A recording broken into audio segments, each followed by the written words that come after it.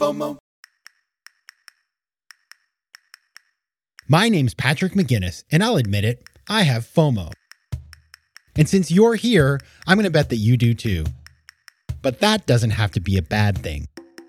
If you learn to channel your FOMO productively, you can make the most of every opportunity while keeping your sanity in the process.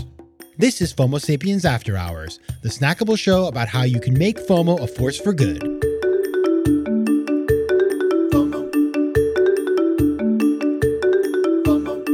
Hey FOMO Sapiens, welcome back to another episode of After Hours. Now, on last week's episode of FOMO Sapiens, we talked to Dave Crenshaw about multitasking, and as you recall, he's not a fan.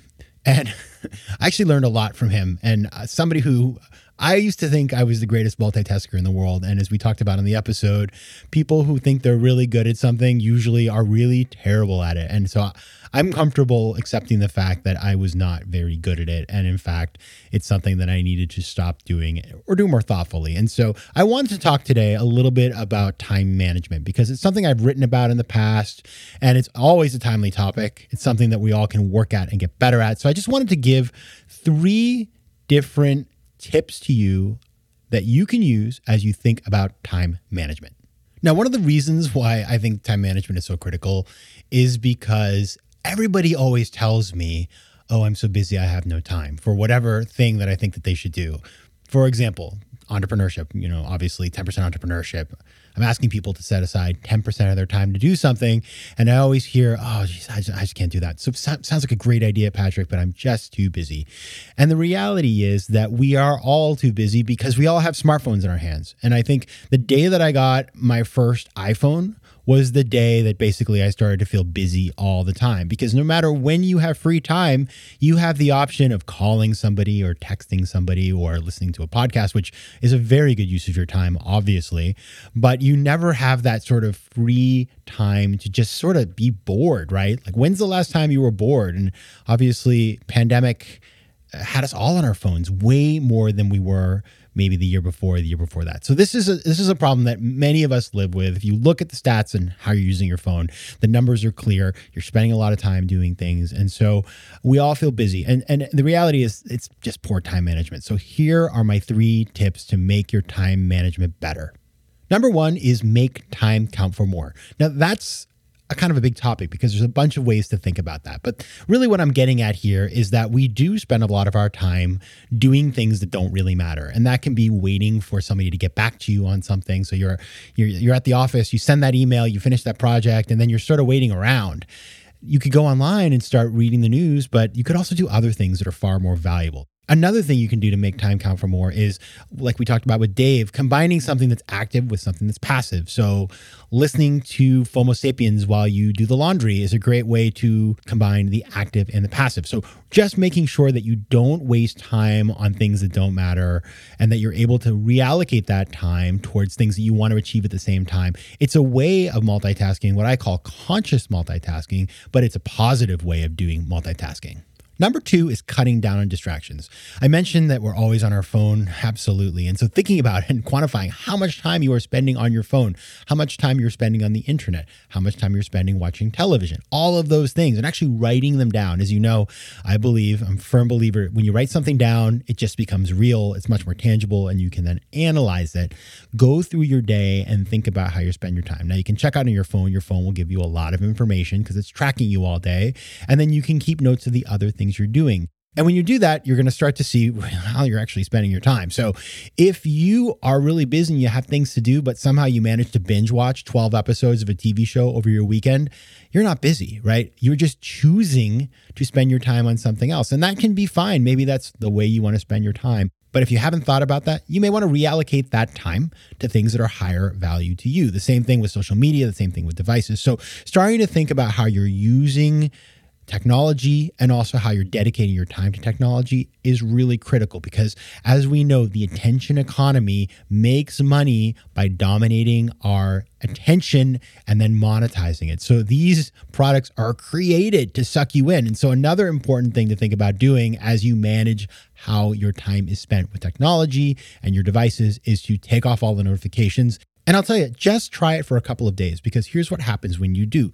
You start to realize that there is nothing that critical actually happening, and that you can take an hour or two away and then come back and do everything at once and batch things, right? Which is so critical. And we've talked about in the past on shows with people like Nir Eyal. So if you want to learn more about that, you can go back into the back catalog of FOMO Sapiens and find my interview with Nir Eyal all about Indistractable. I've been using his strategy ever since I met him and had him on the show, and it's made a big difference for me. So cutting down on all those notifications, distractions, allows you to focus better and use your time better. Tudo bem, meus queridos FOMO Sapiens? Now that right there was Portuguese. And as you know, I love speaking foreign languages. But I'm not alone. 1 in 5 Americans have learned a new language on their bucket list. If that's you, make 2024 the year you finally check it off that list with Babbel, the science-backed language learning app that actually works. Don't pay hundreds of dollars for private tutors or waste hours on apps that don't really help you speak the language. Babbel's tips and tools are approachable, accessible, and delivered with conversation-based teaching, so you're ready to practice what you've learned in the real world.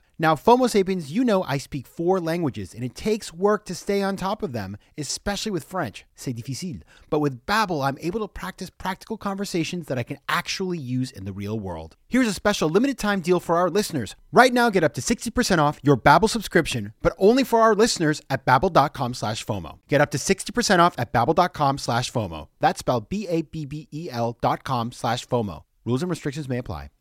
And the third piece of advice I have for you, which is really my favorite, is when you are trying to do things and add things to the plate, try to add things that are complementary to the other things you're doing in your life. So what does that mean? Well, let's imagine that you want to start a new business. Starting a business that has some relationship with how you like to spend your time, or things that you have expertise in, or people that you know, means you're going to be way more efficient than, for example, trying to do something you have never done before. So I think about myself. If I start, for example, a new podcast tomorrow and I make it about politics, that's going to be a great place for me to start, because I love politics. Many of you who know me know that I could talk about politics all day long, and you probably get sick of it, but I could talk about it. And so if I were to start a podcast, that would be one that I could do without a lot of friction. Now, if I started a podcast all about cooking, for example, I've been trying to learn how to cook and I've improved a lot, but I wouldn't have a lot to say on the topic. It would require tons of research. It would require tons of work, and I would just be worse at it than I would be at other things. And so thinking about when you're adding things to your schedule, or when you're organizing your schedule, finding ways that are frictionless with the other things you're doing is so important. So another thing you can do, for example, is when you're trying to work on something or you need help with something, you can combine that with spending time with people that you care about, right? So for example, I oftentimes engage my friends in making decisions for me. I think anybody who's read my books knows that I outsource a lot of my decision making. And so it's a great way to have a conversation with a friend, engage with them, and also get them to help you out with something, which is always really helpful. And so if you do these 3 things, that's the conscious multitasking, that is cutting out distractions, and that is trying to find things that are complementary to your life, I can promise you this: you'll still be busy. We're all busy, of course, but you will feel much more in the flow. You will feel less distracted. It'll be a lot more fun to do the things you want to do, and you will get more done. So think about that. I imagine some of you listening have your own ideas, your own strategies that you could share with me. So write in. You can get me at letsconnect@patrickmcginnis.com. Find me on Twitter at PJMcGinnis, and find me on Instagram at PatrickJMcGinnis.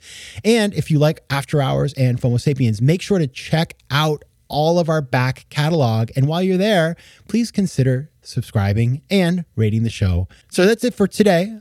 I'll be back on Thursday with a new episode of FOMO Sapiens. I promise you it's going to be a good one. Until then, take care of yourselves, FOMO Sapiens. FOMO. Want more of FOMO Sapiens and After Hours? Head over to FOMOSapiens.com, where you can listen to past episodes, learn more about the show, and find out how to advertise. You can also connect with me on Instagram at Patrick J. McGinnis and on Twitter at PJ McGinnis.